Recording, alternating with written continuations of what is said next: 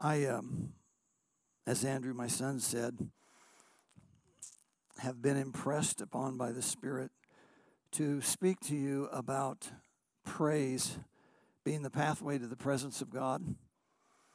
And I'd like you to imagine a picture with me this morning, if you could, not from a ground level, but put yourself at a bird's eye view or on an airplane or looking down. And imagine, if you will, a major intersection, freeway intersections, two of them crossing. And the name of one highway is the presence of God. And the name of the intersecting highway going the other direction is the power of God, i.e. the kingdom of God. Well, that's what we're going to talk about here for just a little bit. The presence of God intersecting at the kingdom of God, and childlikeness is where they converge. Childlikeness is where the presence of God and the power of God converge. I'm going to spend some time in Matthew 11 this morning briefly, but before we do, I want to just ask the question, what is the kingdom of God? It would really be fun if we had time to go around and listen to you tell me what the kingdom of God is. Most of you probably wouldn't want to do that, but a typical answer you would get might be, well, it's heaven. It's where we go, when we die. Everything's going to be perfect. There's not going to be any problems there. That's what the kingdom of God is. Another person would probably say, well, the kingdom of God is when Jesus returns for 1,000 years. If you know anything about eschatology, which means the study of end-time events, there's a millennial reign of Christ for 1,000 years. So the kingdom of God is when Jesus returns to the earth, literally and physically, and there we have this 1,000 years of everything perfect, and the devil is cast down and tied up and bound up, and we just have this hunky-dory good time. And I'm sure it will be that. And both of these may be just a little piece of what the kingdom of God is. But actually, those are not correct answers. That's not what John the Baptist had in mind when he said in Matthew chapter 3, repent for the kingdom of God is near. That's not what Jesus had in mind when in Matthew 4, the very next chapter, he said, repent for the kingdom of God is near. I love the different translations. The old King James said, repent for the kingdom of God is at hand. And if you're using the NIV, it'll say, well, the kingdom of God is near. I like the Message best because it actually is accurate. It's actually telling us what the kingdom of God is here. The kingdom of God is here. Now, probably half or more of you would not have defined the kingdom of God as being present right now. But the reality is the kingdom of God is here. Matthew uses the phrase the kingdom of heaven. Mark, Luke, John, and Paul all use the phrase kingdom of God. But just so we get our terminology correct, it means the same thing. They're all of them referring to the same thing, the kingdom of heaven, the kingdom of God, the kingdom. But John the Baptist preached it, then Jesus preached it. I'm sure that Jesus and John got the language from the book of Daniel, the prophet Daniel. You remember Nebuchadnezzar had a dream and he couldn't sleep, and so he wakes up and he calls the magicians, the soothsayers, the astrologers, the necromancers, all those different folks, and he says, I had a dream and I want you to tell me the dream and interpret it. And they said, well, as soon as you tell us the dream, we'll interpret it. And he says, no, you tell me the dream and the interpretation. And finally, one of the astrologers, soothsayers, or a group of them got, and I think this is Daniel 2:20 or thereabouts, and they said, no man on earth can tell you until you first let us know the dream. Then we'll interpret it. And it's probably true. No earthly man could do it. But what about if heaven was in a man?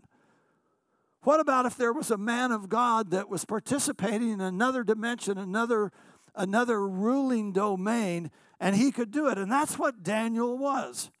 Daniel was a man of God, and of course, he not only got the interpretation to the dream. You remember what it was, the huge statue? I see a couple heads nodding out there. Yeah, Nebuchadnezzar had this dream of this huge statue with a head of gold and a breast or a chest of silver, and then a belly and thighs of bronze, and then legs of iron, and then feet of iron and clay. And Daniel heard from God, and he went to Nebuchadnezzar, and he told him not only what his dream was, but he interpreted it and told him what it was. And of course, they were kingdoms. He was actually prophesying into the future before, it was the Babylonian was the golden head, Nebuchadnezzar, and then Alexander the Great came with the Grecian Empire. Well, there's the Medo-Persian Empire first under Cyrus, and then Alexander the Great was the Grecian Empire, and then, of course, the Roman Empire was ruled by senators. But it talks about a mountain, a stone cut out of the mountain, and that stone would become a huge kingdom, and it would subdue all the kings of the world. So I know that's where Jesus and John the Baptist got the language of the kingdom of God. But it was talking about this season of time that would unlock a mystery.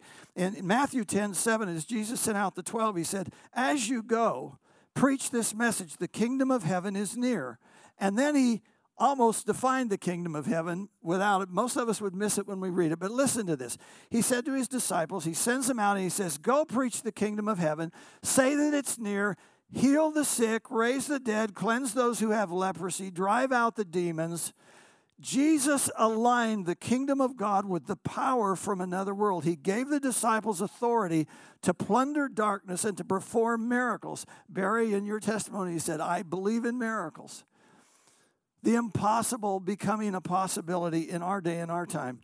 In John 18:36, Jesus said, my kingdom is not of this world. His kingdom is not of this world, but his kingdom can be and is in this world. In Matthew 12:28, Jesus said, if I drive out demons by the Spirit of God, then the kingdom of God has come upon you. Could it be more clear? Could it be more clear? If he says, if I drive out demons by the Spirit of God, then the kingdom of God is here. The kingdom of God is upon you. Not only was the kingdom of God upon Jesus, as he manifested and demonstrated it through his life, but he said his specific mission was to give the kingdom to his disciples. Very famous verse, Luke 12:32. Fear not, little flock. It's the Father's good pleasure to give you the kingdom. So that means if I'm going to take that literally for what Jesus said, and I do take it literally for what Jesus said, that means my grandson over there, Easton, and my grandson, Coleman, and my grandson, Canyon, and my little granddaughter, Paxton, back there, and each one of you by name, if I would go around this room, fear not, little flock. It is the Father's good pleasure to give you the kingdom of God. Now, that's a Christmas present. That's huge. That's absolutely huge. So before I start on Matthew 11, I want you to read with me quickly Matthew 18:1-4. Matthew 18:1-4. I've been amazed. I have to tell you, I've studied scriptures for 50 years now, and I didn't realize how often Matthew particularly talks about childlikeness and how the kingdom and the things of God center around being a child. So here in Matthew 18:1-4, I'm in the NIV, it says, and at that time the disciple came to Jesus and said, who's the greatest in the kingdom of heaven? And he called a little child and had him stand among them, and he said, I will tell you the truth, unless you change and become like little children, you will... You don't like to see the word never often in Scripture. It's nice to see the word forever. Whenever you run across the word forever, it's, like this covenant of God is forever, or this blessing from God is forever. But it's not very often you run into the phrase cannot, not, and never. Here is one of those illustrations, one of those examples right here. Truly I tell you, unless you change and become like little children, you will never enter the kingdom. I'm just going to let that soak for a while. Now, of course, we know we're not talking about being childish. We're talking about being childlike. We're talking about being childlike. Now let's go to Matthew 11, which is my text chapter. And I'm going to read very quickly 2 to 17. It's a lengthy passage of Scripture. When John heard in prison what Christ was doing, he sent his disciples to ask him, "Are you the one who's to come, or should we expect someone else?" That question in itself is just crazy, because when Jesus appeared as the Messiah, John saw him. And John said, "Behold the Lamb of God, which takes away the sin of the world." John already knew he's the Messiah. But for some reason in prison, he might have known he was going to lose his head, but he was doubting. He had fear. He was imprisoned, and he said to his disciples, "Go find out. Is Jesus really the Messiah? Is he really the king that's to come, the one that we expect, or is he someone else?" Jesus replied, he didn't reply, "Yeah, I'm him." He didn't reply, "Yeah, I'm him." Jesus replied and said, "Go back and tell John what you hear and see." And I want you to notice he didn't say, "Go back and tell John what you hear." Oh, I'm going to step on some toes now, and I'm doing it on purpose. Go back and tell him what you hear and what you see. We love a rational gospel. We love a logical gospel. We love an intellectual gospel. As long as we don't have to encounter God, as long as we don't have to experience God, as long as we don't have to see something along with what we learn and hear with our ears. But he says, go back and tell him what you hear and what you see. The blind receive their sight, the lame walk, those who have leprosy are cured, the deaf hear, the dead are raised, the good news is preached to the poor. Blessed is the man who does not fall away on account of me. As John's disciples were leaving, Jesus began to speak to the crowd, and he asked two rhetoric questions. He asked, did you go out in the desert to see a reed swayed in the wind? And, of course, the answer is no. Did you go out to see a man dressed in fine clothes? And the answer was no. Then what did you go out to see? A prophet? Now he's beginning to talk about what he wants to. A prophet, yes, I tell you, and more than a prophet, this is one about whom it is written, I will send my messenger ahead of you who will prepare the way before you. I tell you the truth. Now, this is an amazing statement right here. I tell you the truth. Among those born of women, there has not risen anyone greater than John the Baptist. Wait a second. Abraham, Moses, David, Isaiah, Jeremiah, Ezekiel, Daniel. We can go down the whole list, and he says, here's John coming out with camel's hair, eating locusts. Most people thought he was probably crazy. Among those born of women, there has never been anybody greater than John the Baptist. And yet I say unto you, I don't know if that's exactly what it says, but I'm saying it out loud. And yet, he says, and yet, he who is least in the kingdom of heaven is greater than John. Now remember, he wants to give you the kingdom. Remember, he said, allow little children to come unto me and forbid them not, for of such is the kingdom. Remember, he took that child and put him right among the disciples and said, who's the greatest in the kingdom? This child. He who is least in the kingdom is greater than John. Kingdom. What is the kingdom of God? Kingdom. Two words, the king's domain. It's where he rules. It's where he reigns. That's what the kingdom of God is. Wherever he rules, wherever he reigns, that's where the kingdom of God is. And it's not a future possibility. It is a present reality. You and I can walk in the kingdom of God on a daily basis. We can participate in the life of the kingdom on a daily basis. What Jesus demonstrated when he walked around in life, he personified the kingdom of God, and that's what he expects of his disciples. That's what he wants of us. and all kingdom, he goes on and to say, he says, from the days of John the Baptist until now, the kingdom of heaven has been forcefully advancing and forceful men lay hold of it. Everything that happens related to the kingdom results, first of all, in conflict, fighting, battle, spiritual warfare. That's the penetration into the kingdom always happens through conflict. The kingdom of God is not just the human status quo condition. The kingdom of God has to break in. The kingdom of God has to move back, separate, part, and make a way when there is no way. All new territory taken for the kingdom of God is one in conflict. I remember when we were in Wichita, Kansas, when Jeff and his sister Eileen were going to Mays High School. There was a young man there by the name of Greg. Greg's parents were religious. I won't tell you what kind of religion. I don't want to offend anybody, but they were religious. And Eileen and Jeff started, and Greg would come to our house and hang around with the family, and we would take him down to the Dandelion, which was a Christian coffee house, and they'd see Christian movies.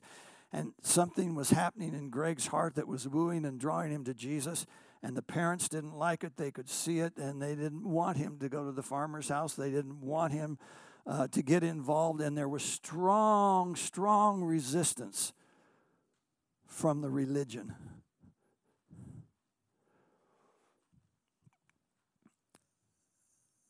You had to break through that. And break through, God did, by the power of the Spirit. We had to move shortly after that, and we moved to Eugene, Oregon, so I could be the president of the Bible College.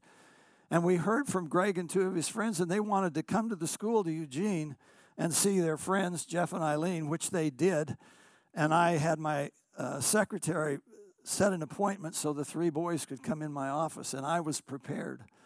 I had the whole plan of salvation on paper for them so each one could have it, and God was already working in their lives. It was just like fruit falling off a tree.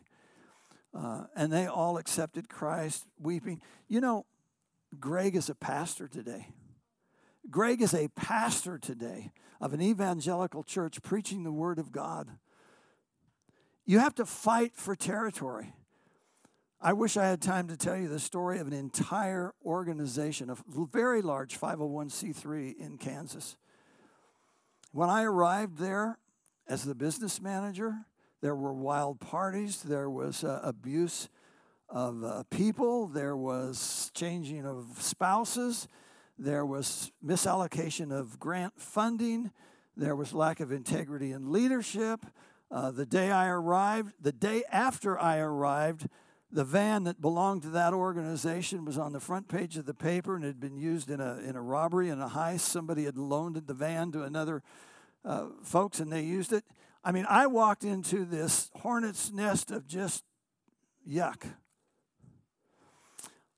I left 11 years later. When I left, I was the president of the organization. The board of directors prayed. Many of my staff had been saved, baptized with the Holy Spirit. Many had their lives totally transformed. It was a different organization. The kingdom of God advances and penetrates through violent force. It's not just the human status quo condition where you pray this little tame prayer. You have to battle. Some parents here have prodigal children.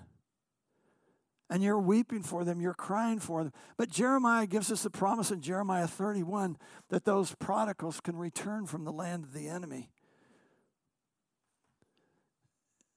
Do you know, I've been around church life now for, goodness, so many years. I've been a pastor to pastor for years.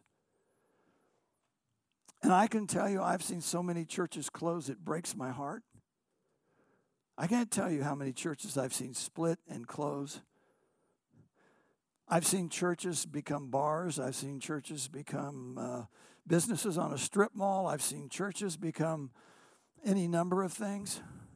But I have also seen the kingdom of God take land and territory that belongs to the enemy through childlike faith and through violent force and win back for the kingdom those things that belong to him.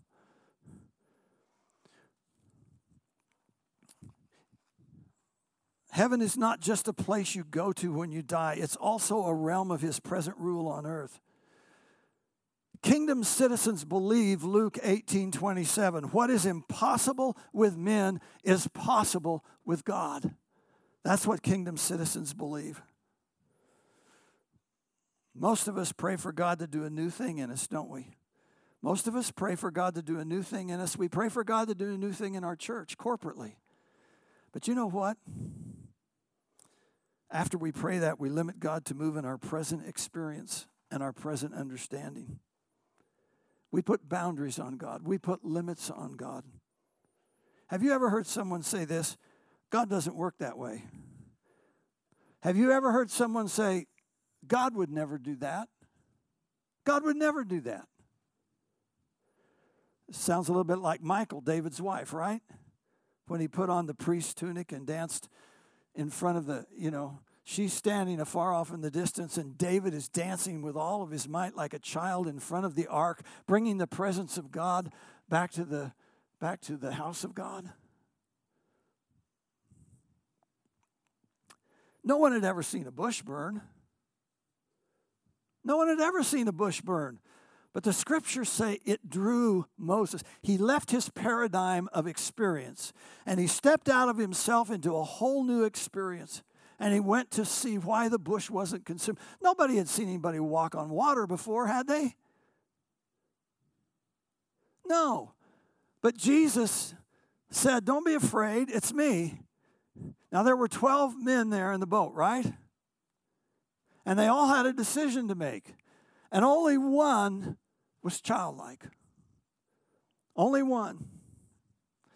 He gets the rap for being the bad disciple. He's the one that betrayed Jesus 3 times. He's the one that was the bull in the china shop. We're talking about Peter. Petros. Upon this rock I will build my church, and the gates of hell won't prevail against it. For I've given you the keys of the kingdom. I would rather sink in the water than sit in the boat. I may lose my gaze on him, but he won't lose his grip on me.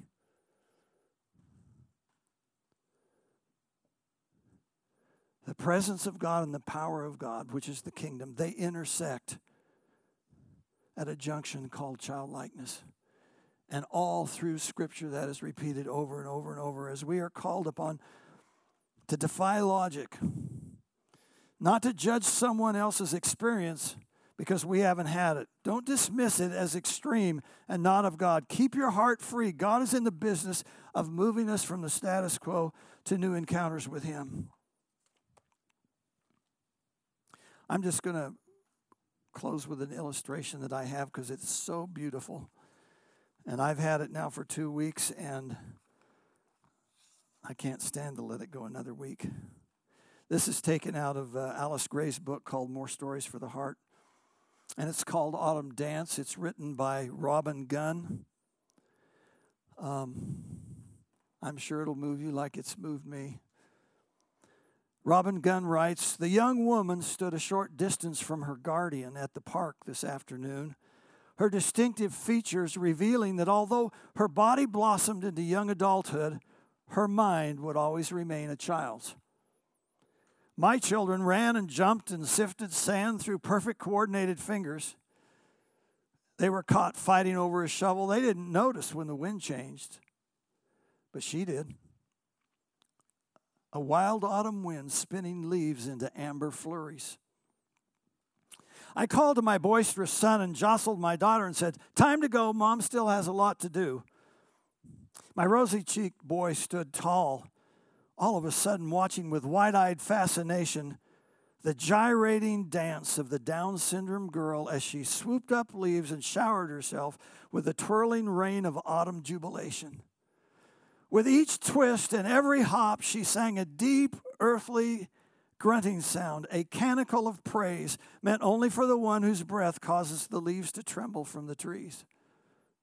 Hurry up, let's go, seatbelts on. I started the car. In the rearview mirror, I study her one more time. Now, though, it's through misty eyes. And then tears start to come. They are not tears of pity for her.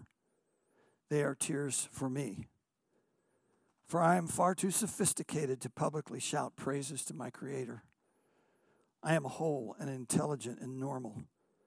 And so I weep because I may never know the severe mercy that frees such a young woman and bids her come dance in the autumn leaves.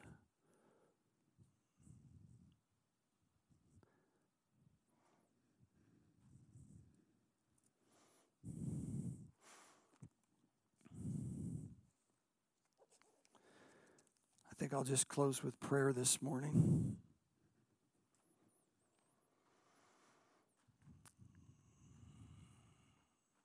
Father, we want to dance in the autumn leaves. At least I do. I want to dance in the autumn leaves. I want to lift my hands to you, Lord. I want to twist and shout and twirl. I want to romance you. I want to run with you. I want to extol you and praise you and magnify you and bless you. For I stand in awe of you, Lord. Your love is more than I can comprehend, and your faithfulness endures through all generations. Lord, my prayer is that Celebration Center will truly become a place of celebration, where people can be free from all the barriers and hindrances and strongholds that attack us in life, and that we can rise and walk in heavenly places in Christ, seated at the right hand of the throne. No matter what's going on in the valley, Lord, we will walk in victory and rejoicing in heavenly places in Christ Jesus. Show us how to be childlike in our faith. Strip from us, Lord, self-consciousness and timidity, and let us break free to lift our hands to the Lord, to worship you extravagantly. For we love you deeply, Lord. We ask this in Jesus' wonderful name. And all God's people said, amen. Amen. You are dismissed.